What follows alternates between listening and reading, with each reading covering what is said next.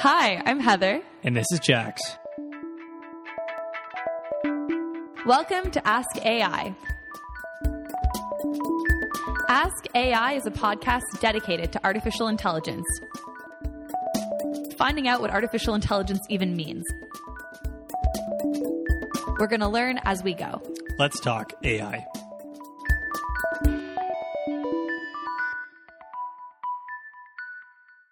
So I'm really excited to have the opportunity to talk today with Andrei Kurenkov, a grad student at Stanford who likes to do research with AI, robotics, write code, appreciate art, and ponder about life. He's also the lead founder and contributor to something called Skynet Today, a blog that creates informed critiques about AI hype and news. It has some incredible contributors. Andrei, how are you doing today? Hi, doing good. It's a Friday. Looking forward to the weekend. I feel like we all are. So I guess the first thing to do to kick it off, for our listeners today, could you define artificial intelligence? Oh, that's an easy one. Yeah, We're starting with, yeah, absolutely. Always right. Easy questions. Yeah, so artificial intelligence as a research field is basically the quest to make machines capable of doing things that people can do, but machines cannot. Roughly speaking. Nice. And now that you've been pursuing your master's and you'll be pursuing a PhD as well, within the field of AI and robotics, what about the field makes you really excited about it? Why are you dedicating so much of your time and mental energy towards this field? Right. I think it was a little bit, I was always found in high school basically that my natural fit was engineering, solving engineering problems, solving technical problems. You know, I had that sort of mind for it. And then it was just a matter of finding, the right field or topic. And I suppose there's just something very intriguing or exciting with intelligence, right? About being able to reason and, replicate the amazing gray goo that our brain has that somehow enables us to do all of these things that we do. And in some ways, it's the ultimate unsolved problem, right? So, I think there's a little kind of equal parts. It is what I'm good at, and it is what is sort of exciting for sentimental reasons. That's so wonderful to be both good at something that is also exciting. Yep. Well, one would hope. At least I think I'm okay at it. I feel like all signs point to yes, considering your research so far and everything you've gotten involved with. Yeah. So one thing that I would love to talk to you about today is the blog that you started, Skynet Today. What is it? Sure. So Skynet Today is kind of an online AI blog publication, whatever you call it, that covers AI coverage. So we try to put AI news into perspective. We try to, from a point of informed kind of technical expertise, explain when news stories about AI get things totally wrong, like get things totally out of perspective, or when, for instance, there's actually legitimate problems and there are just some subtle points that are missed that people with more technical background can sort of explain better. So have you felt like a lot of news about artificial intelligence may not be completely accurate in terms of what people see on the news today? Yes. So, I mean, that's why I started it. It's not often that grad students find the time to do extensive side projects, but so the way it came about actually is I have my own blog, so I write these little essays, and I was thinking about writing just a blog post to debunk some, like a list of different things. But these things starting about maybe 2015, 2016, there was just a non-stop flood of articles that misportray, kind of have hyperboles about the dangers of AI, miss important details, imply things that aren't true. There's just so much of it. So I realized at some point that probably having an entire site dedicated to it and having more than just meeting there is needed to really tackle that problem. Absolutely. That's really cool. If there was like one thing about the field in general that you think people misunderstand, what is like the one thing that you would love all of our listeners to understand about artificial intelligence that you feel like might not be something they already know? Or maybe they Sure. They don't believe in. I don't know. I think there's a very deep kind of fundamental problem with how people think about AI because of science fiction and kind of people think of Google having an AI or having AIs, right? They're having artificial intelligences that are sort of, have some intelligence or something. When actually in practice, what people need to understand, I feel, is that AI is just computer programs, right? It's fundamentally nothing different from like Photoshop or the software that powers YouTube, and it has some, parameters, some values, some numbers that are tweaked by some clever algorithms.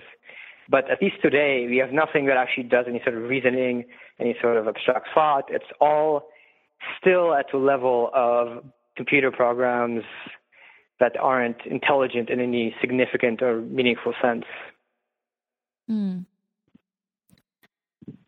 It's true. I'm just laughing thinking about various conversations that I have when people will casually talk about the AIs, like it's a kind of a subspecies that's working or doing something.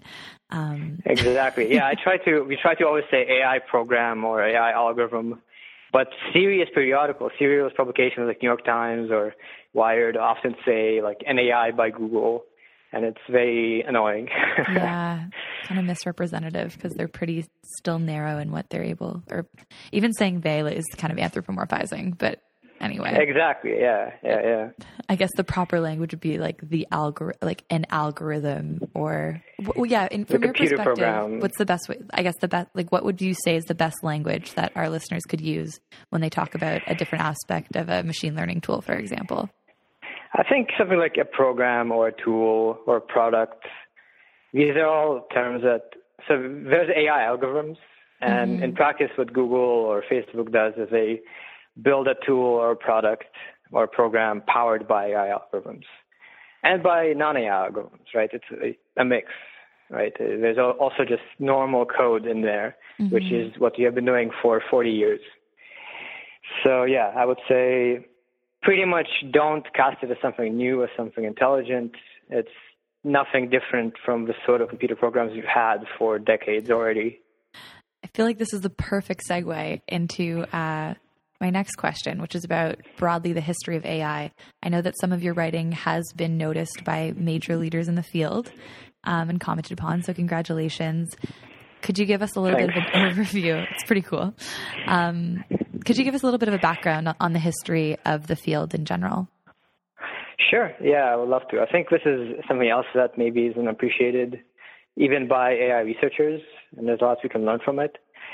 So going back, it started in the summer of 1956. There was actually this legendary conference where all of these super important people came together, and the term artificial intelligence was actually coined in a particular paper you can still read. Wow. And so it started then, and then there was a lot of excitement early on, right? Because this is just at the beginning of sort of digital computers, and people were thinking, well, we can solve this intelligence problem now as we have computers. And even if you go back to the 50s or 60s, so that's when neural nets started being developed, actually, like the very early version of them. And you can read New York Times articles about like we'll have walking robots and intelligent rockets and like all this crazy stuff that we still don't have. And they're already saying in the 50s and 60s that the technology is going that route.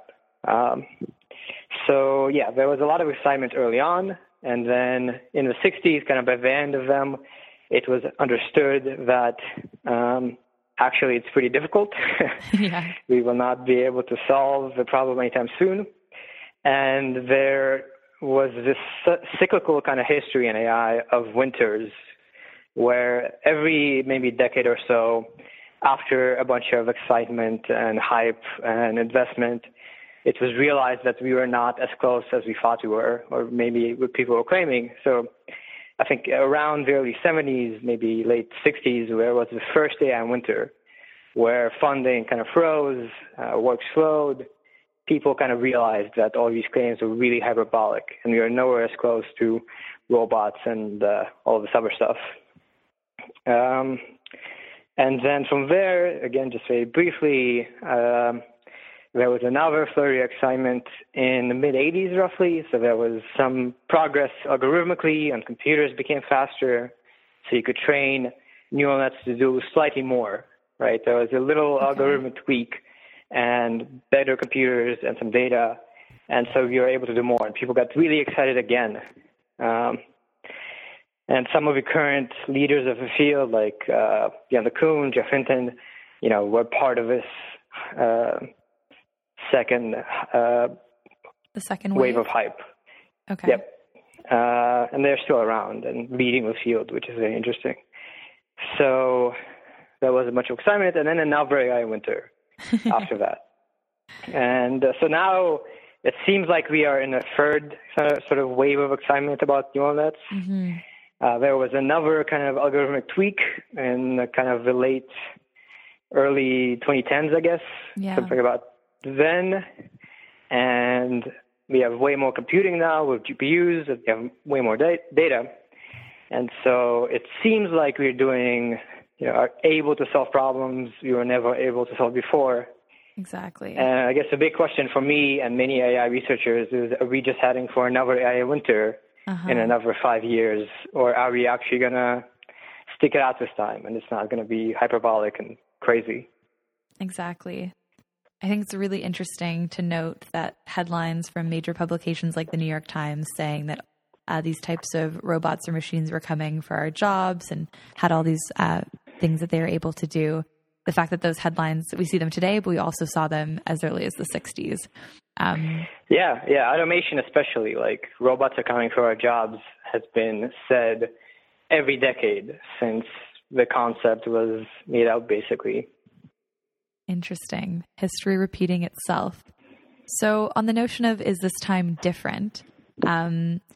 You mentioned increases in computing power. There's been a lot of talk about all the data that we have now have access to train these systems. You touched on it lightly, but if you could speak a bit more to what you think it would take for us to not go into another winter period, what do you think we need to prove or needs to be proven within the field for funding not to dry up and for business to stay involved? Yeah, the problem has always been overshooting, because it's not like nothing was achieved in the 80s, for instance. Mm-hmm. There was useful technology for controlling rockets or for reading zip codes or recognizing digits that got commercialized. It's just that there was way too much excitement. Now, of course, Google, Facebook, Microsoft are investing billions of dollars. NVIDIA is, skyrocketing in terms of valuation. So we are seeing huge commercialization of products based on AI algorithms. And a lot of it is, very reasonable because due to increased computation, data, and some algorithm stuff, we are able to do things like speech recognition, like self-driving cars, that are actually useful in solving real problems and, will make money for people. So I guess the way to avoid another winter is to sort of find the right level of investment and not kind of start investing in every startup that has AI in its name or pitch, right? But what if it has the domain name .ai? That doesn't count? Then you must invest. It must be real, yeah. Okay. Yeah, it's just like in the 90s when you had a .com. That's how you know it's legit. Oh, exactly. So, the .com went perfectly well. Yep. What are you really excited about with what's happening right now? Let's see. Personally, actually, I think maybe not exactly AI, a little bit AI. So working in robotics, I think very slowly I'm seeing this trend of more robotics out there in the world.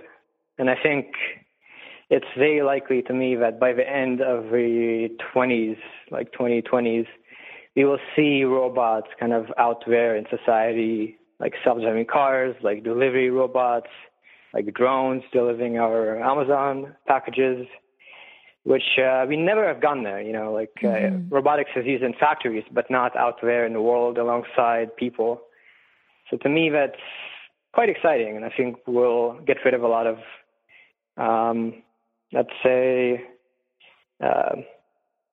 make things a lot more efficient and solve a lot of problems. Yeah. Could you explain where robotics fits within the context of artificial intelligence? Not all robots are AI and not all AI is robots, right? Yeah, that's true. So basically, it's kind of weird because it's an overloaded term. Yes. So robotics is a subfield of research with AI. So it's like a set of research problems. So an AI very soon evolved into these subfields of there's computer vision, where you solve problems related to images and visual data. Mm-hmm. There's natural language processing, where you solve problems related to language. And then there's robotics, where you solve problems related to robotics. And then, of course, there are already robots out there in factories. But the thing about them is they're kind of basically dumb, rote machines that just do the same thing over and over without any sort of even sensing, right? They don't have sensors. They don't respond to their environment. They just do the same movements over and over and over again. Okay. And we haven't been able to really go beyond that kind of stupid rote repetition, at least so far, for useful applications out there beyond the research lab. Thank you. That was helpful. I would love it if we could talk about the Boston Dynamics project with Big Dog. So there's some really interesting videos out there on the internet of this robot that kind of almost looks like a big Great Dane or a mule, being able to carry things, walk over crazy terrain. Can you tell us your thoughts, I guess, on this project and where you think it could go? Sure. Yeah. So that's a really fun project. Actually, they just announced, I believe, a few weeks ago that they will start selling miniature Big Dogs. To who? In 2019. So they're starting to commercialize it. Huh. It's an interesting project to talk about because even within the AI research community, and much more so outside of it, there's a bit of a misperception, I think, or lack of perspective on it. And in terms of actually, there's no learning or neural nets or anything of this like new type of AI in Big Dog. So really? They don't learn from data. They don't kind of do trials and experiments. Actually, the way it's run is the founders worked, I believe they did research in kind of locomotion and robotics and sort of solving these equations, kind of figuring out how to set up a system of equations such that you're able to respond to perturbations and keep consistency and kind of model kind of how animals do it. Wow. And they found a really elegant way to do it that seemed to work really well. And so even in robotics, even in AI, people often think that this Big Dog is very sophisticated and must use all these neural nets and learn from experience. But actually it was these researchers finding a very elegant kind of mathematical formulation that is mostly hard-coded, and they just programmed it to work very well. So I guess to put things into perspective, it is very cool, very useful robotics, but at the same time, it's useful to know that it took many years and a lot of math and a lot of physics to actually, for people to figure out how to make robots move like that. So you're not able to have algorithms do that by themselves or do that with lots of data or whatever quite yet. Interesting. That makes me think of, was it DeepMind that had a model that seemed like it trained itself to walk? Do you know what video I'm talking about? Yeah, so DeepMind does this a lot. But the thing is, you usually see these like simulated videos, right? Like exactly. Video game. Exactly. So you can do this with video games, but what happens usually is they come up with all these like really funny strategies, like they have their arms over their hand and they're sort of sprinting in a weird ways. Yeah. And so it turns out that our simulators are very imperfect, and anything you learn in simulation is a little bit useless in the real world. And we haven't quite figured out how to move from simulation to real world. Okay. Yet, at least. It's an open research problem. Okay. Interesting. Cool. That's all the questions that we have prepared. Is there anything else you want to chat about? Let's see. Actually, I don't know. Can you tell me more about your project, your initiative, and how you perceive kind of people as a non-AI expert, let's say, as someone not doing research, what does Skynet today add to this landscape? Absolutely.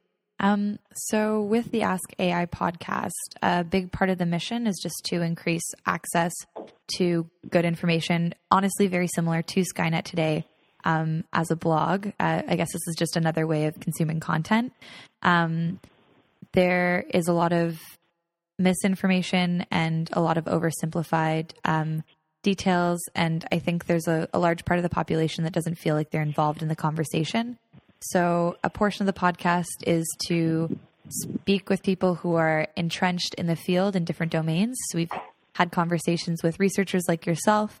We've had conversations with people who are involved in the business aspect of applying artificial intelligence, mostly machine learning, to individuals involved with the Pan-Canadian AI strategy. There's kind of a Canada tilt to the podcast. You're actually our first guest who's based on the West Coast at Stanford, so welcome. And we are just basically interested people hoping to provide more information to individuals who may not spend as much time in conversations about artificial intelligence as you do, and as I would in my day job. I see. Yeah. So I think, I guess the note or the thought I want to end on, and this sets me up very well, is I also feel like part of the reason we are running Skynet today, which by the way is a big team effort now. There's a bunch of people in academia and in industry. And I think part of the reason for it is there is, I think, a sense of responsibility to some extent for AI researchers, academics, experts, to not just sort of do their day job, not just publish papers, but go a little bit beyond the lab and provide this perspective and make it clear that this isn't science fiction. In reality, this stuff is very limited and we have pretty much understand what it's doing and control it.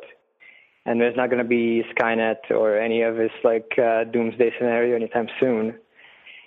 So, I'm glad there's efforts that are sort of trying to draw out researchers, and it's not just up to researchers to go and set up blogs by themselves anymore, because it's pretty new. Yeah. So if people want to follow Skynet today, what's the best way to find the blog? Just Google it? Yes, you can Google it. You can go to skynettoday.com. And then from there, you can subscribe to our mailing list, follow us on Twitter, all the normal things. Awesome. Well, thank you so much for your time, and thanks for joining us here today. It's been a pleasure speaking with you. Great. Yes. Thanks for having me. It's been a pleasure. This episode's associate producer was Francesca Awotundun. Senior producer was Mike Letourneau, and executive producer was Chris McClellan. Interview recorded by Robin Edgar.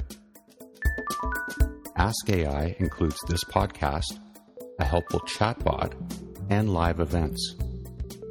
For more information, please visit our website at askai.org. Do you have questions about artificial intelligence and workplace automation? We'd love to help answer them. Send your queries to podcast@askai.org or tweet to askai.org.